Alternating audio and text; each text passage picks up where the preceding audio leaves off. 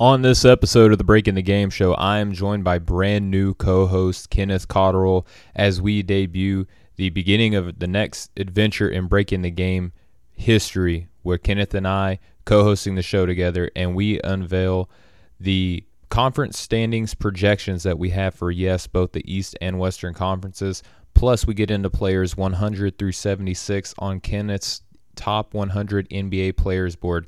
You're not going to want to miss this episode. Thank you all so much for tuning in. We'll be right back with you after this break.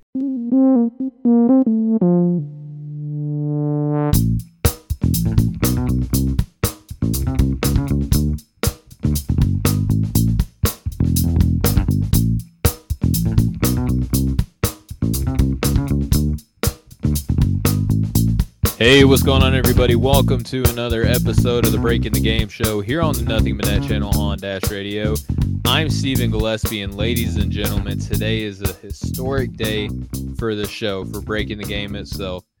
Not so much of the fact that you're hearing me bring on the show, but in so much of the fact that who's going to be the next voice that you're going to hear is the brand new co-host. Yes, we have a brand new co-host here on Breaking the Game. It's a great friend of mine. He's been on the show before. I've been a part of his show. We're a part of the same network at Off the Ball Network. He is the head editor there, where I'm the director of daily operations. So you have a little bit of the big brass sharing the show here.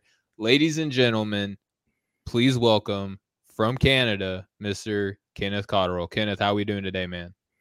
I'm doing really well, man. Super excited for the opportunity to pair up with you. And obviously, as you said, we've been on each other's shows. We've been following each other's work for a long time, and stars just kind of aligned where we're both looking for something new, and partnering together with the Breaking the Game show, I think, is going to be really good, and we're going to have a ton of great discussions. So super excited to have you as a co-host as well, and I know we're going to put on a great show. Oh, yeah, absolutely, man. I totally respect your thoughts and your takes and your insight to the game. Definitely well respected amongst, members of other podcasts, and definitely within the Off the Ball network itself. Feel like you've brought in a lot of great things to Off the Ball since you've been there. And as soon as it looked like you might have been in the market to want to be on a basketball show, I said, hey, let me go ahead and shoot my shot for Kenneth. And, everything, the rest is history, and history lays ahead of us. And starting today, Kenneth, our debut episode together, we have a lot that we're going to discuss. First off, we're going to lead off with our conference projections. Yes, we're going to go over the Western and Eastern Conference projections based off of the offseason and the draft that both teams in the West and East have had. And then moving forward, we're going to get into your top 100 players. So why don't you give the folks a little tease on that?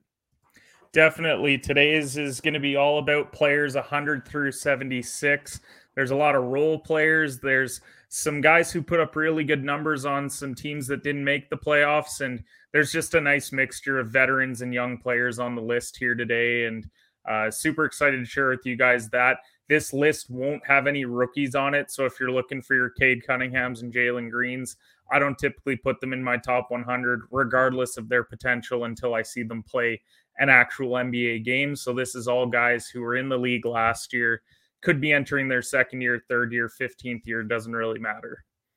Oh, and that's great stuff. And unfortunately, folks, I don't have a top 100 list that we're going to be getting into, so I'm just going to get to criticize Kenneth's list that he has. I know I've seen it ahead of time, just to let everybody know it's a good list. I would only change probably half of it, so it's not too bad at all. So moving forward, we'll talk about our conference projections. And Kenneth, let's go ahead and pull up this nice graphic for the folks that are tuning in live watching us.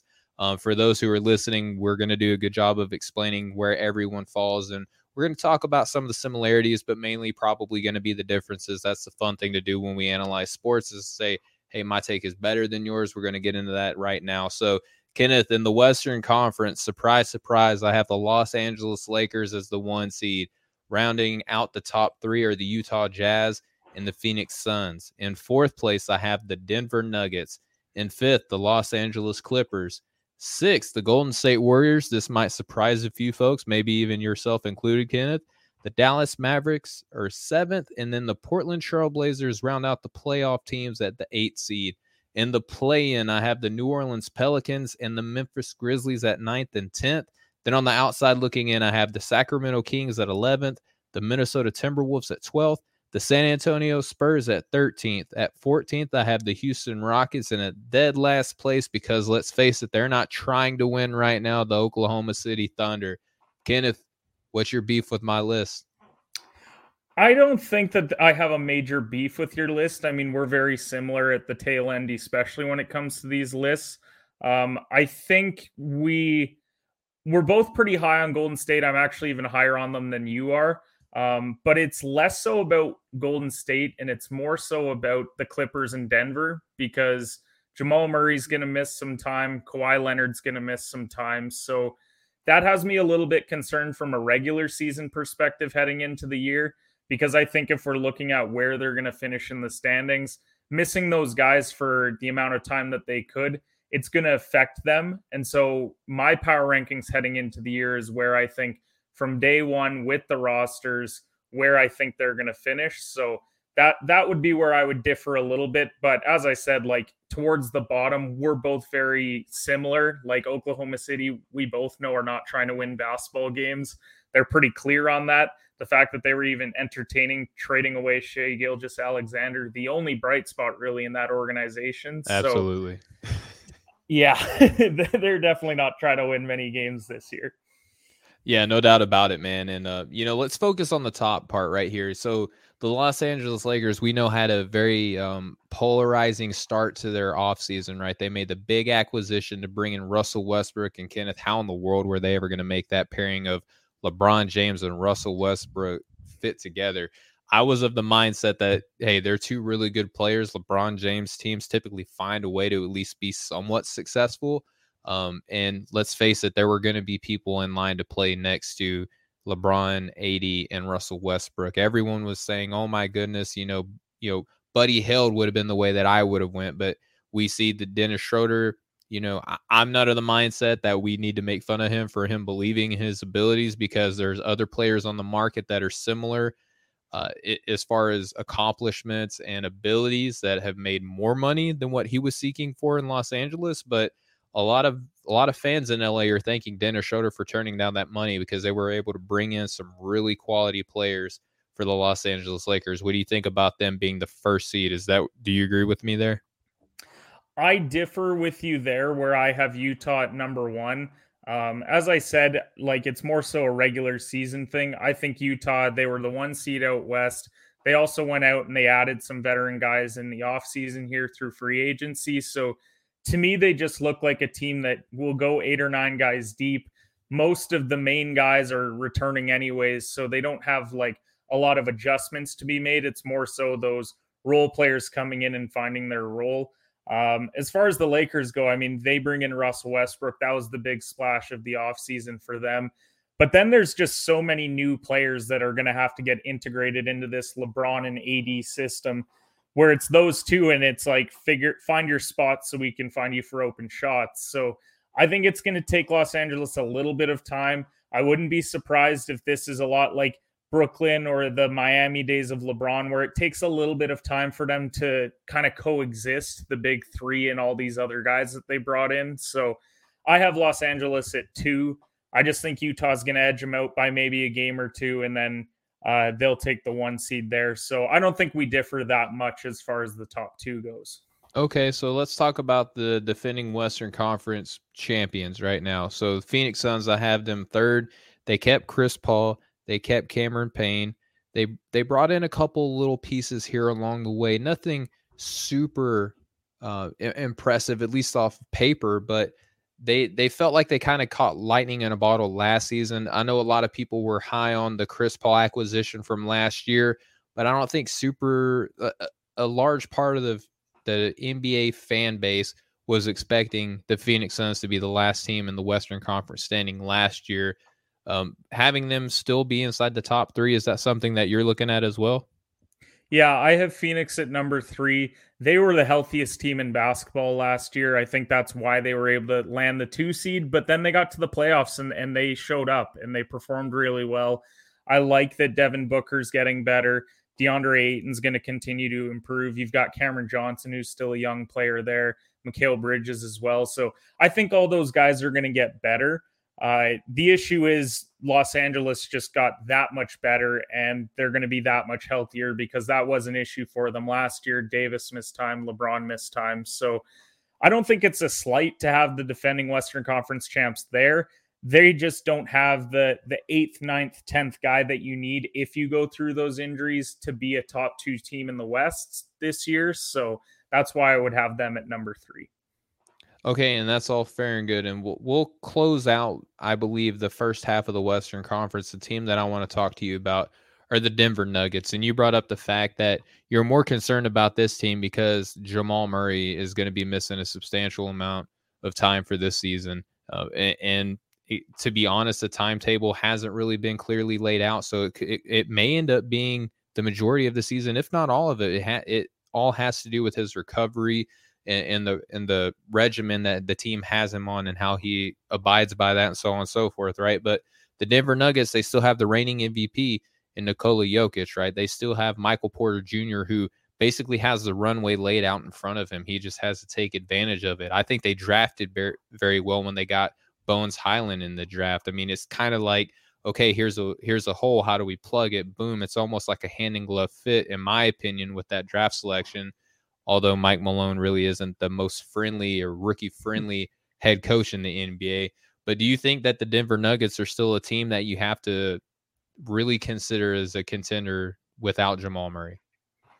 I don't consider them a contender in the Western Conference without Jamal Murray. Now, I think Highland is going to come in and play really well. He's someone that I would have as kind of a sleeper to be on one of those all-rookie teams this year. But the issue is, I mean, you look at the West last year, like I think it was 3rd and 6th were separated by like a game and a half, 2 games. Mm-hmm. So I think even if Highland comes in and plays well, he's still not going to be the caliber of Jamal Murray. And Jamal Murray was phenomenal in the regular season last year as well. So that's why I have Denver slipping a bit.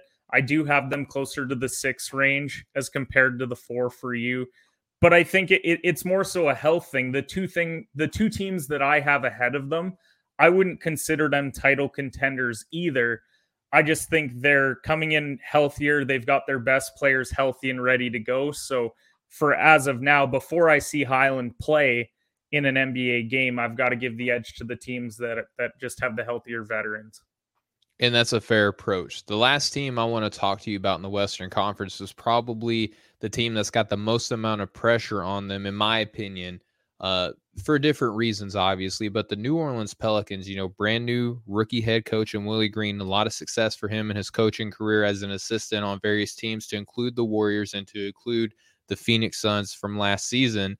Finds himself in a familiar situation because he was a member of the New Orleans Pelicans, but an unfamiliar situation that he's coaching a superstar, or if you paid attention to my players here, he's actually just a star. He's not at that MVP level yet. He could jump into that this season, but just a star, a tier 2 player in my opinion right now, but still projected to be very good for the duration of his career in a very small market situation in New Orleans. So there's a lot going on here. Stan Van Gundy walked away from this team. May have been a nice way to say that he was let go. What do you think about New Orleans moving forward? Did they do anything in the free agency? I mean, most notably getting rid of Steven Adams and Bledsoe, bringing in Valanciunas, drafting TM3 out of the draft. What do you think of their offseason? Did they do anything to sway you one way or another on their future? I just don't think that they've done enough this offseason. I mean, they had the extension of Josh Hart, which I think that's a very favorable contract. I think he's going to play a much bigger role this year, especially with Lonzo departing. You mentioned Bledsoe and Adams leaving as well, getting traded away. Valanciunas is, I think, a great center to be paired with Zion, because Zion wants to finish at the hoop, and Valanciunas can stretch the floor. He is able to step out and hit that 3 ball. That's something that Adams couldn't do, and you could tell last year it was a spacing nightmare having those two on the floor together. They kind of had to stagger their minutes in order to make it work. So I'm not sold on New Orleans being a playoff team. I am sold on them being a play-in team, and that's a team that could catch fire and end up getting that 8th seed in the West, because when you have Zion, when you have Brandon Ingram, who's a 25 point per game scorer, that's huge for them. And because they have that 1-2 punch, I look at the teams in around that range. I like Damian Lillard in Portland, but have questions about, well, is CJ McCollum really the number 2 that he needs? You look at Memphis, it's Ja Morant, and then it's who's going to step up and be that second guy. They thought it was going to be Jaren Jackson. He's hurt all the time, so that doesn't help them out very much. And then Sacramento behind them, I really like Halliburton. I like Fox. I like Hield, but it just seems like a team they need to reposition what they're going to be doing here. I think they need to move Hield in order to give Halliburton those starting minutes alongside Fox. I think he'd be a great shooting guard for that team that could also play the point guard spot, much like a Fred VanVleet. So it's New Orleans is a team that I want to see what this new coach coming in is going to do with this roster, because they made the right moves in order to create that spacing for Zion. Yeah, and one team that I think that if I were to come in and take over and make all the decisions for the New Orleans Pelicans, and it's not just because they won a championship last season, it's just because there's so many different roster similarities, especially amongst the players and their styles. If I would have Zion Williamson watch nothing but Giannis tape, and I would have Brandon Ingram watch nothing but Chris Middleton tape. And then whoever the third star is, if you can get him to buy into a role like a Drew Holiday, do that, because there's so many similarities between a Zion and a Giannis, right? Not so much that he's physically imposing from a height perspective, right? But just the sheer force of nature, his ability to finish in contact. You know, if he were to buy in as Giannis did this season, as someone who sets really tough screens and puts the defense in favorable positions for not only him, but Brandon Ingram as well, I think that would help them so much. And I think that the comparison that Brandon Ingram came into the NBA with to Kevin Durant, that was never fair for him. I think a Chris Middleton, albeit he's still a really good player, I link him to be a star just like Zion right now. He's a tier 2 player in my eyes. I think Chris Middleton is more achievable and you know, something that he can actually look at and say, hey, I can do this for a Brandon Ingram than a Kevin Durant. Do you see any similarities that I'm laying out here, or are there too many differences there for you not necessarily to buy in? No, I agree fully on the Middleton point, because down the stretch, Zion's style of play is like Giannis, where you don't really want him taking the last second shot. You need Ingram there to hit those big shots down the stretch. And he's proven that he can shoot over top of guys, hand in his face, he can hit those shots. And I think that's the piece that Zion needs there, because that's the one hole in his game, is that he can't step out and hit those shots when you need him to.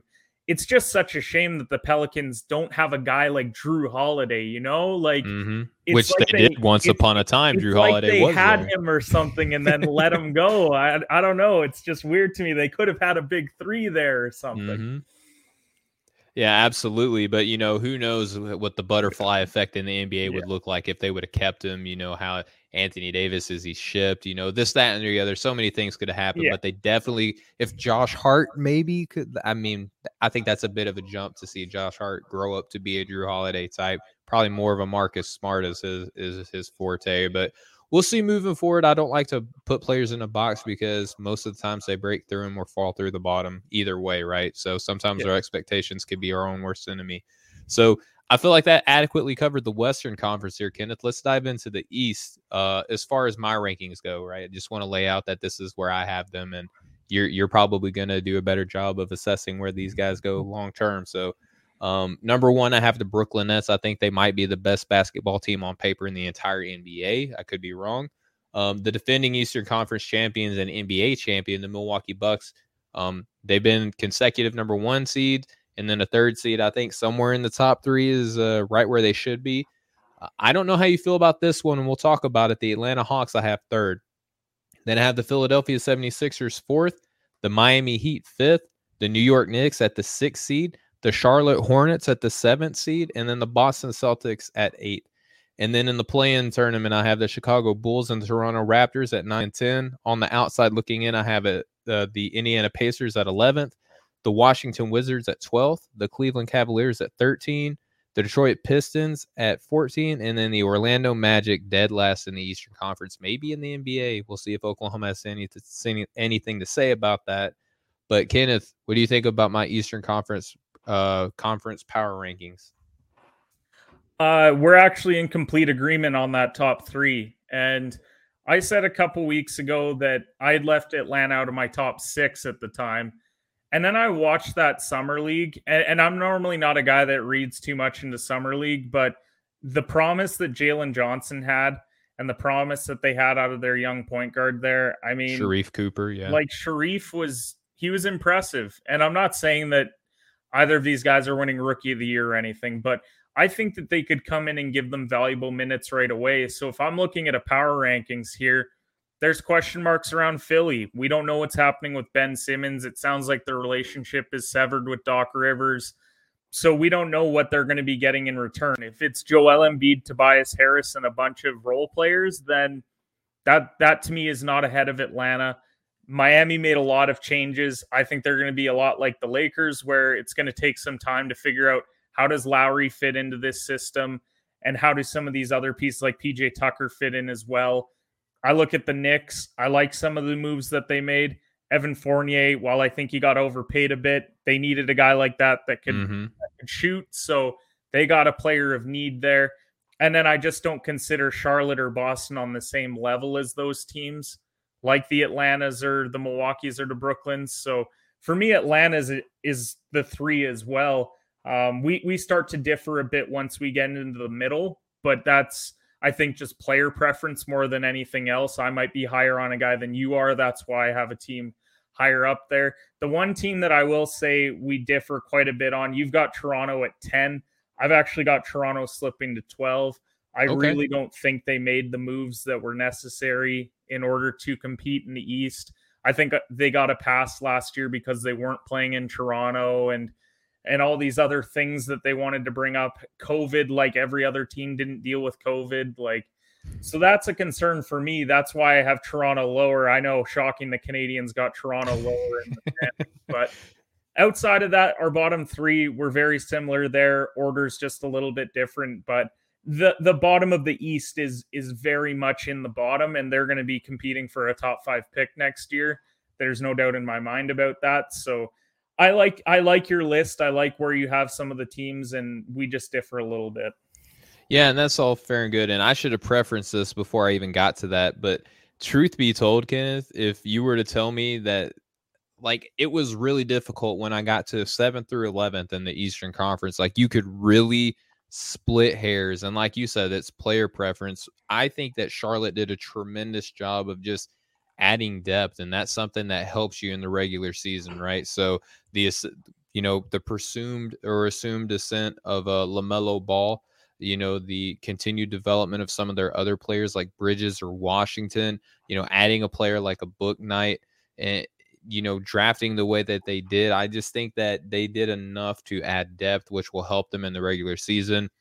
Boston has Jason Tatum and Jaylen Brown. That's enough to where even if they didn't perform up to standards, right, they could easily get a 6th seed in the Eastern Conference, but just because of their talent alone, right, that looks like they're keeping Marcus Smart with the extension that they signed him to. Maybe that's just to help match salaries in a potential trade down the line. He's kind of been rumored to have been a locker room distraction recently, so maybe that's just matching a high-end contract a little bit more achievable for Boston, who recently acquired a trade exception as well. Chicago, they made a big splash in free agency, right? But I don't think that the pieces that they added are going to help them on the defensive side. And when you don't have great perimeter defense, you're not really going to be counting on Nikola Vucevic to kind of be that defensive anchor. So I have a little bit of questions, but I think their offensive talent is enough to get them in the play-in. Toronto, I'm guilty of the thing that you brought up. They never had a home game last year, and we see no matter how you want to split it, that playing at home helps. Yep. It absolutely does. So, and they're a talented team. Even I wasn't a big fan of their draft, but seeing the summer league, kind of like how you mentioned, kind of changed my mind a little bit. We'll see how that looks moving forward. The Pacers, they have one of the most complete rosters in the NBA. They just don't have a star. And Rick Carlisle, we'll see how he does coaching a team that doesn't really have a go-to guy. Domantas Sabonis is kind of him, maybe Malcolm Brogdon, but it just seems like it changes on a nightly basis. I might regret where I have them. I could easily see them being a 7th or an 8th seed in the Eastern Conference, truth be told, Kenneth. Yeah, so I'll give you my East rankings just kind of from 4 till about 12 because that's where we differ, I would say. Okay. So I know that you're not as high on Kyle Lowry. I am. That's why I have Miami at 4. I really think the addition of him and PJ Tucker, that's going to be a really tough defensive team to go up against, especially. I think Tyler Hero is going to bounce back after the year that he had last year, which, truth be told, yeah, his shooting numbers went down, but the rest of his stats went up. So Yeah. it wasn't like he like completely regressed to like an 8-point scorer. Like he was still a 15-point per game guy, which is completely fine for a guy entering the second year in the league. I think they just set lofty expectations because he had 37 points in an important playoff game. And he had a really cool facial expression one game too. That he did. The mean mug when you've got a baby face is a really bold call there, but I got Boston at 5 because I really like Tatum and Brown, and Josh Richardson and Dennis Schroeder. Like those are two guys that have kind of got forgotten about. Schroeder because of the playoffs, and Richardson ever since he really left Miami has kind of been Yes. an afterthought in the league. But he's still a talented guy. He's going to help out defensively alongside a guy like a Marcus Smart. Like having those two potentially playing minutes together could be scary. And Schroeder's on a contract year, so I think he's going to have a good year. And I'm all in on him betting on himself. I'm glad as a Lakers fan we didn't pay him, but I'm glad that he bet on himself to go out. He signed the 1-year deal, prove that you're worth the money, and then go get 4 years, 80 million next year. Philly at 6 for me. It's strictly because until this Ben Simmons trade actually happens, there's just so much going on there that I had to put them a bit lower. I know they were the 1 seed in the East last year, but I'm going to temper expectations until I see where that all goes. I've got the Knicks at 7. I know that they made moves. They lost Bullock. They added Fournier. There was a lot of other moving pieces there, but the Knicks are still a playoff team. They're solid defensively. RJ Barrett, I think, will have a great year this year as well. Mm-hmm. So I like what New York did. Chicago, I have at 8, strictly because they have 4 what I would deem like B tier stars. Yeah. So because they have those 4, well, 3 in Lonzo, whatever you want to classify him as, he's probably tier C. But they still have quality guys there. They brought in Caruso, so that there is a lot there, which is why I would have Chicago at 8, just because of the amount of guys who have been all-stars being on the team. Indiana at 9.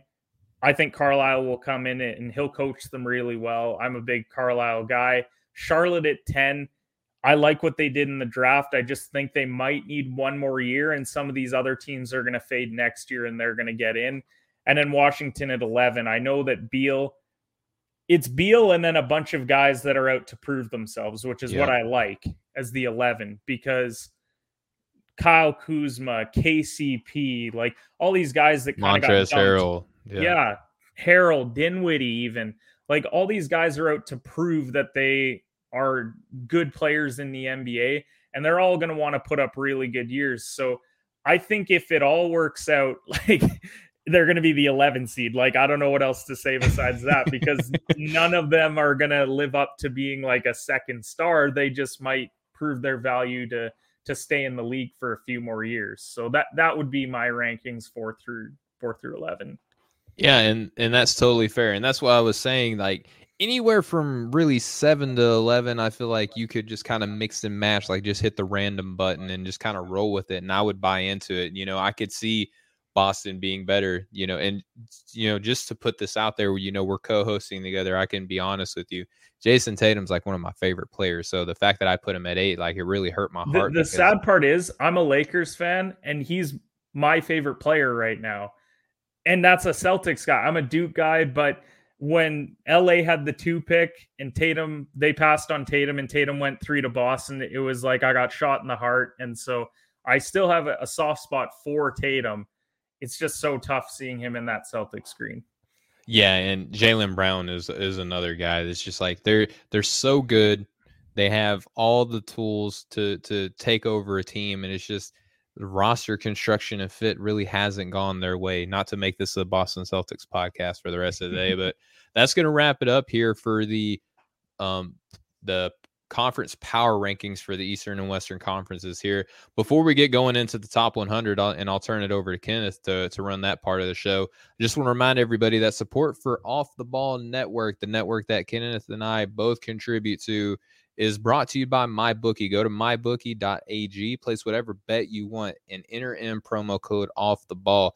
They will match up to 50% of your first deposit and up to $1,000 in cash. That's one of the best deals. Nay, that is the best deal that you will ever get in the industry. They offer 48-hour turnaround on your money, some of the highest credit card approval ratings that you'll ever see for a betting site. Go over to MyBookie, enter in promo code Off the Ball, and let's win big together. So, Kenneth, you have done us the pleasure and the courtesy.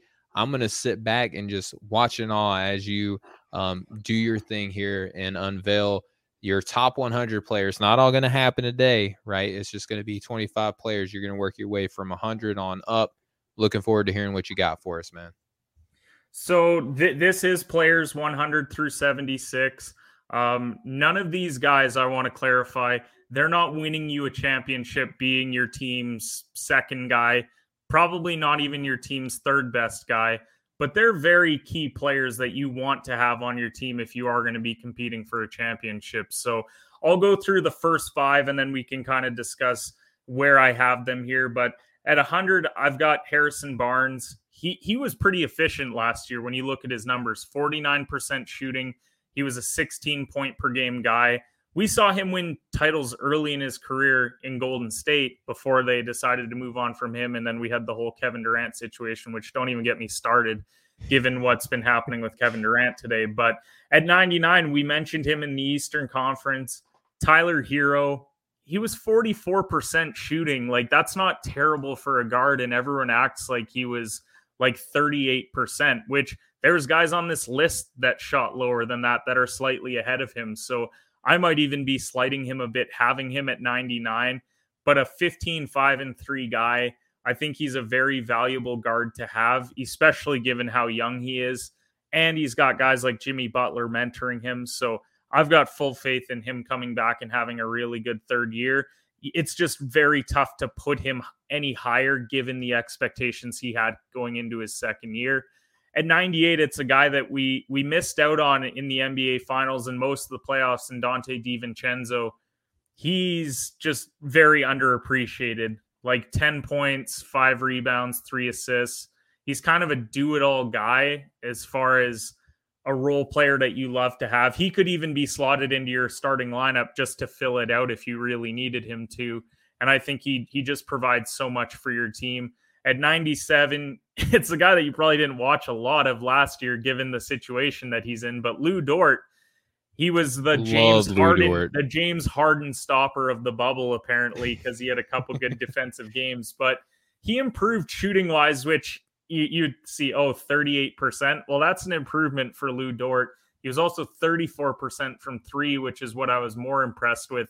He couldn't hit the side of the backboard in the bubble, and then he really improved there. So he's a 14 3-and-1 guy. He really helps you out on the defensive side of the ball more than anything else. But that's a piece for OKC that they should be keeping long term. And then at 96, Devontae Graham, 15 5-2. The shooting percentages just weren't there, though. I'm really interested to see how his new situation is going to work out for him leaving Charlotte. But those are the first 5. Steven, what do you make of the first 5 players that I have there? I mean, just looking at them, like you led off in a beautiful way, right? Because you're setting this tone perfectly by saying like, hey, look, I'm going to be talking about these guys. Take everything that I'm saying in the appropriate context. Like, they're not the world beaters of the NBA. You're working your way up to those guys, right? You're working your way up to what the casual fan would know. Harrison Barnes, love him in the top 100. I really love his game. I mean, he's kind of gone out of the way of the mainstream vibe, right? Because he plays in Sacramento, and that's just what happens when you're a king. But he didn't live up to the contract that he was signed to in Dallas. And that was something that he, it's kind of one of the things where obviously you grab the bag, but your reputation might take a hit, especially if you played with a championship level team in Golden State, right? It's just kind of nature of it. You're going to be tied to a really good team and you play on a really bad one, right? Tyler Hero, kind of he needs just a reputation restoration this season in Miami. And it's one of those things, kind of the same thing with Kristaps Porzingis. Maybe we'll talk about him in future shows, but he's said that he didn't really live up to expectations, but maybe the expectations were kind of unreasonably set because he did better this season than he did last year. It's kind of like Giannis Antetokounmpo winning defensive player of the year last season, but this season you can make the argument that he was a better defender this year. So it's just kind of whatever the narrative that's set out in the beginning, you're going to be judged against that accordingly, right? Dante DiVincenzo, I don't feel him as much as you, but I understand the gist of it, right? You know, he's one of the ideal kind of quintessential role players where he's a 3-and-D guy. That's one of the most valuable skill sets that you can have in the NBA. I think he's a little bit more turnover prone, but again, you have him ranked 98th. I'm not going to, rank you over the coals for that. So, Lou Dort, just that I love him, love his game. He's one of these just tough as nails, dude. He's almost as big wide as he is tall, but he plays really fast and strong. I love that. And then Devontae Graham, he was the guy that I felt that should have been most improved player of the NBA whenever he just kind of showed up from being a second-round draft pick to being a starter on an NBA team, literally improved the most in every margin in every category, has an opportunity to be a lead guard now in New Orleans as opposed to being in kind of almost like a running back rotation that he was in Charlotte. Yeah, and 2 points from what you had said there, like Tyler Hero, yeah, the expectations were way too high on this kid coming into the year. That's why I just think 99 is appropriate now. But to say that he could be inside the top 80, top 75 next year, it's certainly possible in that Miami system. And I mean, Devontae Graham, I'm with you on that. I don't think it's actually the most improved award. I think it's who's the guy who took the biggest step to becoming a first-time All-Star. I feel like that's what it's turned into. So that's why I think he really got slighted, and the fact that he was in Charlotte didn't help. Now, the next five that I have here, there's a couple guys who are mostly scoring, couple guys who are mostly defense, and then just a young player with a ton of promise for me. So at 95 is Eric Bledsoe. He got traded from New Orleans. He's now finding a home in LA. He's a 12-3-3 guy. He only shot 42% last year. Truthfully, I think it's just a terrible fit for him in New Orleans when you have Zion and you have Steven Adams, and then you have a point guard that struggles to shoot. It's just not a recipe for success for that Pelicans team. But Bledsoe still comes in at 95. I'm intrigued to see what his role is going to be with the Clippers. At 94, Sadiq Bey. He's a guy that I was really high on pre-draft last year. He really impressed me in Detroit. Yes, it's Detroit, so we do have to take that with a grain of salt because, well, is this just a guy that has ample opportunity to shoot? Well, he shot 38% from three.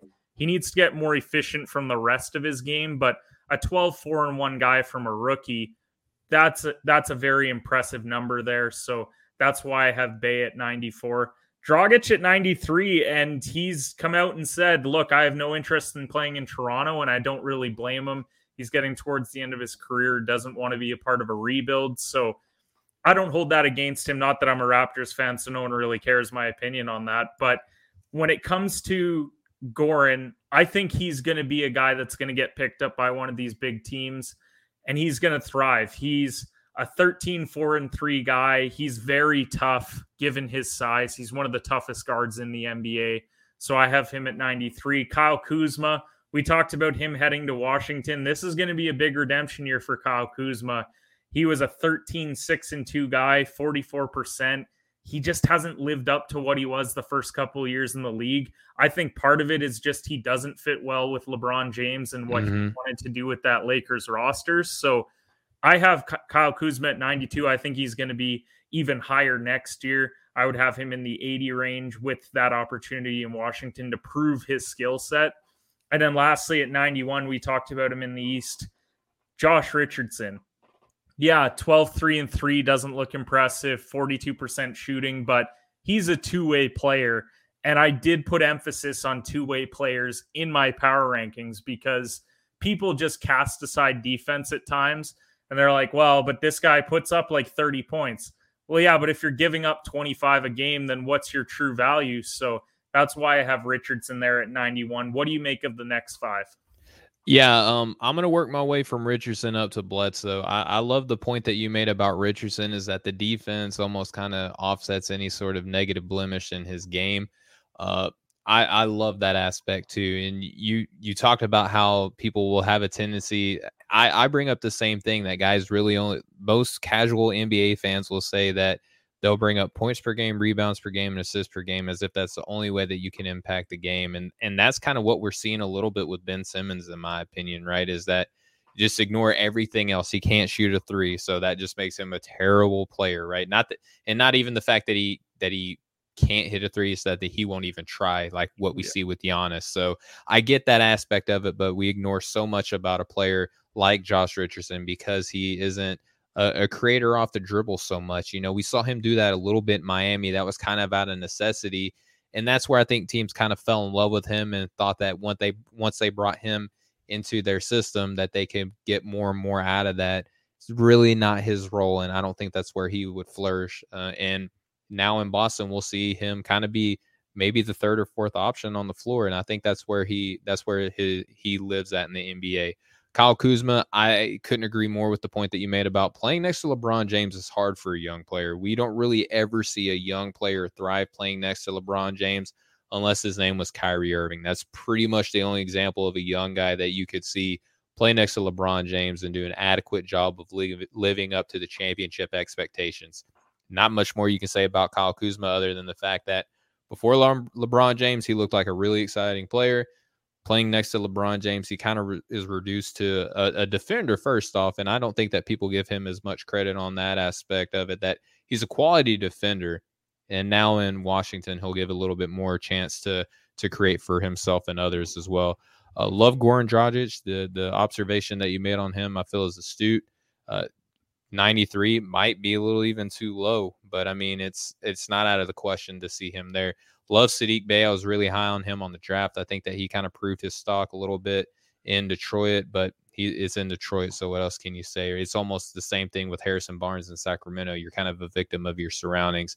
And then Eric Bledsoe, I think that you might have him a little bit too high. Maybe it's just kind of a preference of a player that I have. I don't look at Eric Bledsoe as a point guard, right? It's not so much that his role, but the position that he plays along with the role. I don't think that it's as valuable what Eric Bledsoe does. But on the other hand, he has shown that he's a multiple time 20-point per game player. He usually lives in that 15 points per game range. Used to be athletic, has had a number of injuries. Now we'll see what he looks like being back in Los Angeles, where he had a really, really good stint for himself as a member of the Clippers. And I like the Clippers situation because he's not going to be asked to score, which is what I think the Pelicans were trying to ask him to do. That's going to be up to Jackson, to George, to Kennard, to Morris. There's so many guys there that can score, so I like him there. And then Kuzma, you look at the numbers, it's just staggering the difference between pre-LeBron and then during the LeBron era. Let's see what it's like post-LeBron. Then when we get into the next 5 here, these are guys that I just would love to have on my team. Like no matter what situation I'm in, I feel like you could plug all 5 of these guys in and they would find a way to be productive. Josh Hart, the guy that got the bag with his 3 years, $38 million. Yeah, 9, 8, and 2 doesn't look impressive, but that was coming off the bench in a situation where they had players get traded. They had the coach with the new system that no one really liked in Van Gundy. So I think Josh Hart at 90, he's going to play a huge role for New Orleans this year, especially with Lonzo parting.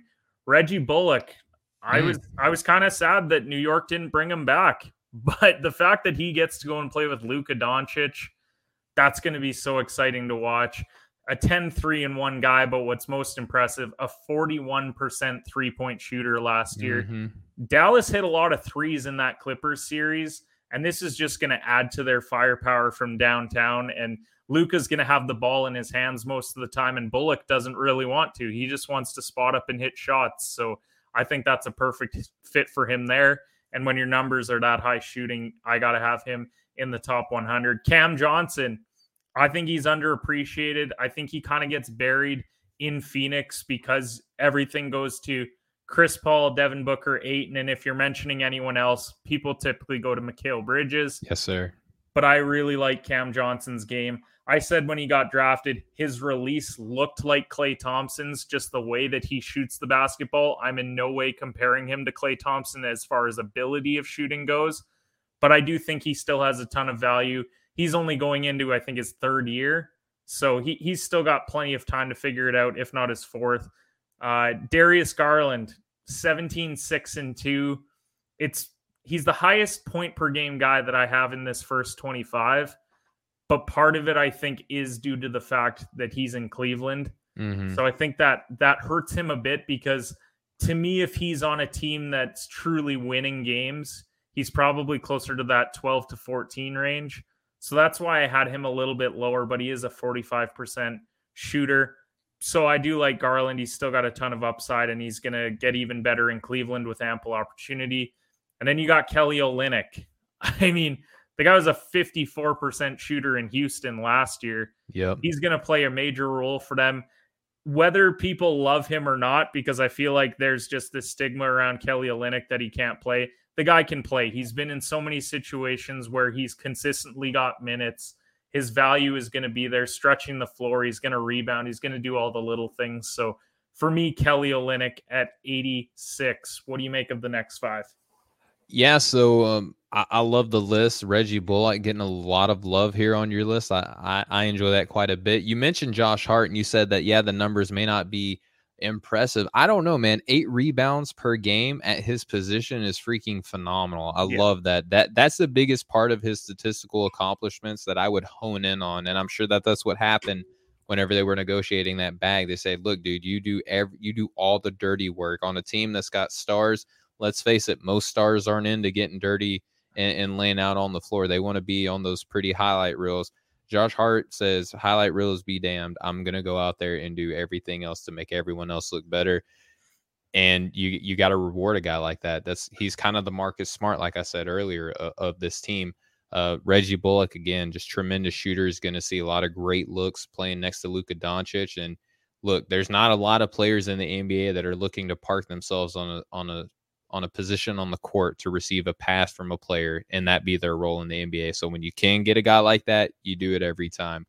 Cam Johnson might have had the dunk of the playoffs whenever he yammed over PJ Tucker. So, and he's just a 3-point shooter. So that was pretty impressive and fun to watch. And, astute observation, he might be the 5th or 6th guy that you're talking about on this team, depending on how Cameron Payne plays coming off the bench to back up Chris Paul. Right. So, I don't think that Phoenix forgets about him at all. They definitely enjoy his role on the team. Can start, can come off the bench. You know exactly what he's going to do every night. Darius Garland, I think the fact that he does play on Cleveland, you could almost argue that it's even more impressive that he gets as many points as he does, being one of the only options on a really bad team. So it's kind of whatever side of the coin you want to argue. But at the end of the day, him being in the top 100, I think is a no-brainer. Kelly Olynyk, this is a guy I think most people would look at the name and say, how in the world is he there? But if you're a student of the game, you know how important a guy like this is. And the thing that I love about his fit the most in Detroit is not the fact that he's going to space the floor for Cade Cunningham, but the fact that they lost a lot of playmaking. Yes, playmaking when they traded Plumlee away to Charlotte. A lot of people don't realize how important the fact that when you have a big man that you can have the offense flow through reliably, it opens up so much on the floor. Kelly Olynyk can do that for this Detroit Pistons team as well. Love him there. Yeah, definitely. I think that these players all play their role really well. They're just, as I've said at the start, these are not the guys that are going to win you the championship, but they are the guys who could potentially give you a 20, 25-point game in a playoff series that you really need to get lifted to a victory.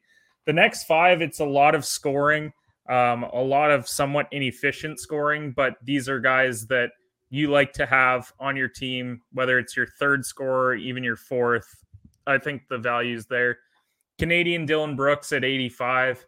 He had a really memorable playoff game for Memphis this past year against Utah. He really showed out in that game. He's not going to give you 30 points all the time, though. He's a 17-point per game guy last year.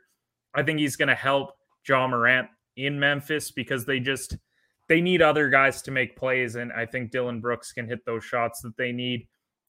Aaron Gordon at 84. 10-4-2, like it seems underwhelming, but his value is going to be huge with Jamal Murray being out. Like, yes, there's Jokic, the MVP. Yes, there's Michael Porter Jr., an up and coming guy in the game, but who else is going to step up? And Aaron Gordon has to be one of those guys. They made a trade at the deadline for him, anticipating that he was going to play a big role. And he's still a 50% shooter. So it's not like when he shoot, like he's jacking up a ton of shots and missing them. He's efficient. And I think that's going to help them a ton this year, especially without Jamal Murray. Schroeder at 83. I might be underselling him a little bit. Just that playoffs was really tough for me to watch. He was 1 of 9 consistently, 1 of 11 at times. And I just question whether he's trying to do too much at times on the offensive side, because he's a great passer. He was a 6-assist guy this year. But I think sometimes he thinks that he's a score first point guard when he needs to be more on the distributing side. So that's why I have him at 83, a little bit lower. Could be a bit better of a defender, but he is serviceable in the league. Kyle Anderson at 82, Brooks' running mate in Memphis. Another guy that you need him to hit shots. He's a 46% shooter on the year. I really like his game, think that he fits well in his current system. And then Reggie Jackson, a guy a couple years ago that almost couldn't find a team. And then he found his role in Los Angeles. He played it well, especially in this past playoff run. There's still a ton of value for him. He's a 10-3-3 guy. Yeah, he's not gonna beat you, but he can definitely help your team win. So that's why I have Reggie Jackson at 81. What do you make of the next 5? Yeah, and just Kenneth, just to let you know, we're kind of coming up against it here. Yep. We still have a little bit of time, but I'm going to kind of speed drill this here. Yep. I would swap Kyle Anderson and Dylan Brooks because I think that, and even on their own team, order of importance, I think it goes Brooks and then Anderson. So I would kind of swap that there. Love the observation on Aaron Gordon. I think that his role being the 4th option on a healthy Denver Nuggets team, that you can't understate how, or you can't overstate how important that's going to be to Denver long term. Schroeder, he might have to work his way up here on the list to you and to me. I don't think that it's out of the question him being 83rd. There's nothing really to sneeze at. And Reggie Jackson could mess around depending on how the Clippers want to do their starting lineup. If they want Jackson to come off the bench because they can have a reliable scorer on the floor almost every time if he comes off the bench, might mess around and be 6th man of the year if he's not careful. Definitely. So the last 5, we got Jay Crowder at 80, 10-4-2, and he's exactly like Aaron Gordon, except for the fact that he shoots 39% from 3, which when you need a stretch 4, a guy with toughness, a guy that's played in big games, Jay Crowder is one of those guys. I can't understate his value. Then at 79, you've got Bojan Bogdanovic. Had a very nice year in Utah. 17-4-2, another 39% 3-point shooter. 3-point shooting is just so important in the NBA these days, especially when you're a role player. Because yes, stars can get away with not being able to hit threes, but when your role is, look, you're going to probably take 5 or 6 shots a game, 3 or 4 of those are going to be threes. You need to be able to knock them down at a pretty consistent rate to make it in the league. 78, Richaun Holmes, great year in Sacramento. 14-8 guy. He's one of those pieces that they really need moving forward for the Kings because they are a team that you and I are both low on. We've got them outside of the play-in game. If he takes the next step, they could potentially sneak into that 10 spot. So don't write off Sacramento just yet. Norman Powell, all he does is score. Like he's an 18-point per game guy last year. He was in Toronto, and then when he got to Portland, he even upped it to 19 points. So he's going to be that 3rd scoring guy, especially with Melo leaving in free agency. And then OG Anunoby, career year in Toronto, 16-5-2. I might even be underselling him a bit, given he's such a good 2-way player. He's going to be Toronto's 3rd guy this year. Might even have to step up and be their 2nd guy, depending on how the year goes. So OG Anunoby rounds it out at 76. What are your final thoughts? Yeah, final thoughts. Jay Crowder is a guy that when you add a guy like him to your team, you're saying, okay, we're putting this, like sending a signal flare to the rest of the NBA that we are ready to compete at a high level. So that's what a Jay Crowder is. He's a signal flare to the rest of the NBA saying, take notice of our team. Bojan Bogdanovic, we were robbed of him in the bubble. Would have loved to have seen what he looked like in Utah when they were going up against Denver for some outstanding games. Had a good bounce back year this year. Plays an important role. He's not just a shooter, although that's what he's really billed as. I think that he does a little bit more creation and defense than he's given credit for. Can't speak glowingly enough about Richaun Holmes and how much I value him. I think that he's one of the most underrated players in the NBA, and I might put him, my affinity for him might cloud my judgment to where I might put him a little bit higher than where you have him. But I think that you recognize what I recognize as well, is that there's no way that you could put an adequate value on him, especially with where he plays right now. Norman Powell, I think 77 is pretty, pretty spot on. I wouldn't argue him one way or the other. Right there is about his neighborhood. And then OG, I would let you know right now, without even looking at the rest of your top 100, I would move him up just because of his defensive value. And I think that he's going to be the crux of Toronto's success. If he stays where he's at now, that's where I have them reflected in the standings. But I think that he has enough in his bag to where he can take another step and really become like a very valuable second option on a quality team. No, I agree. Great two-way player. Think he has a ton of potential. He could play a big role in Toronto. Where you have them, that's where they could end up for me if he stays at that level or even improves more. So Toronto's going to be a fun team to watch, and OG is going to have to be a big part of that. Yeah, no doubt about it. But Kenneth, man, our first show together is in the bag, man. What are your thoughts about the way that went? I really enjoyed it. Thought that we did a great job of breaking down both conferences. We obviously got into some player rankings as well. It's the NBA offseason, but we're never going to be short of topics to talk about, I'm sure, on this show. Oh, no doubt about it. And that's the one thing about the NBA. It's the sport that never sleeps. When the NFL hits its offseason, man, like there's the draft, and that takes about a week to get through. And then there's kind of training camps, and that might get you a day of content.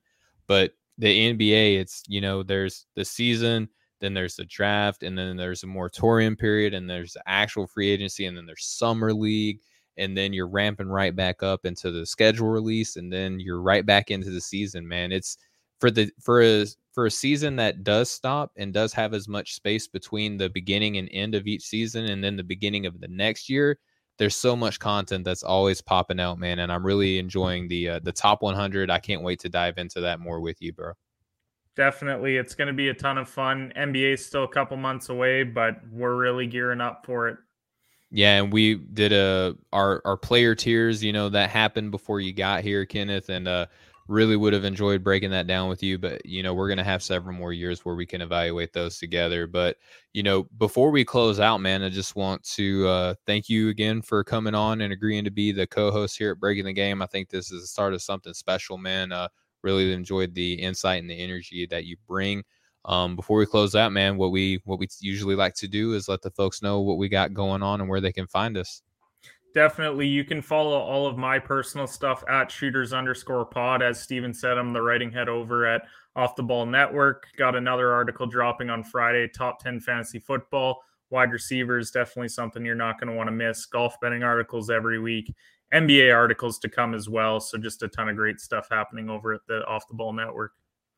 Yeah, and you can follow Off the Ball Network at offtheballnetwork.com for all of your sports needs. If you want to follow that on Twitter, that's OTB_network. Everywhere else is at Off the Ball Network. We have a Facebook and an Instagram. Would love to interact with y'all there as the brand, right? And as for myself, if you want to follow me individually, I'm pretty active on Twitter. That's where I normally reside. You can follow me there at StephenBTG. But for following Breaking the Game, you can follow us on Twitter, Facebook, and Instagram, and we are going to be more active in all of those areas. You can follow us at BTG NBA Pod. That's BTG NBA POD, and you can follow us there, and that's where you'll get a lot of the streaming stuff that you're watching now if you're watching live. But if you're not and you're listening to us on the Nothing But Net channel here on Dash Radio, just want to thank you all so much. Don't forget, if you want to continue to support the show, we have podcasts available too. Anywhere that you get your podcast, go and search Breaking the Game. You'll find the fun little basketball and the headphones there. But before we close, I just want to remind everybody that we were mentioning earlier that support for Off the Ball Network is brought to you by MyBookie. Don't forget that support for Breaking the Game is brought to you by Manscaped. Go to manscaped.com, enter promo code BTG. They'll hook you up with a 20% discount and free shipping on anything that you want, whether there's a deal on it currently or not. They'll add even more so you can save more, you can feel good, you can look good, and you can help further the show. So, Kenneth, well, let's go ahead and close out for the people, man. Definitely. All right. So thank you all so much for watching and listening. We'll catch up with you all next time. Much love, everybody.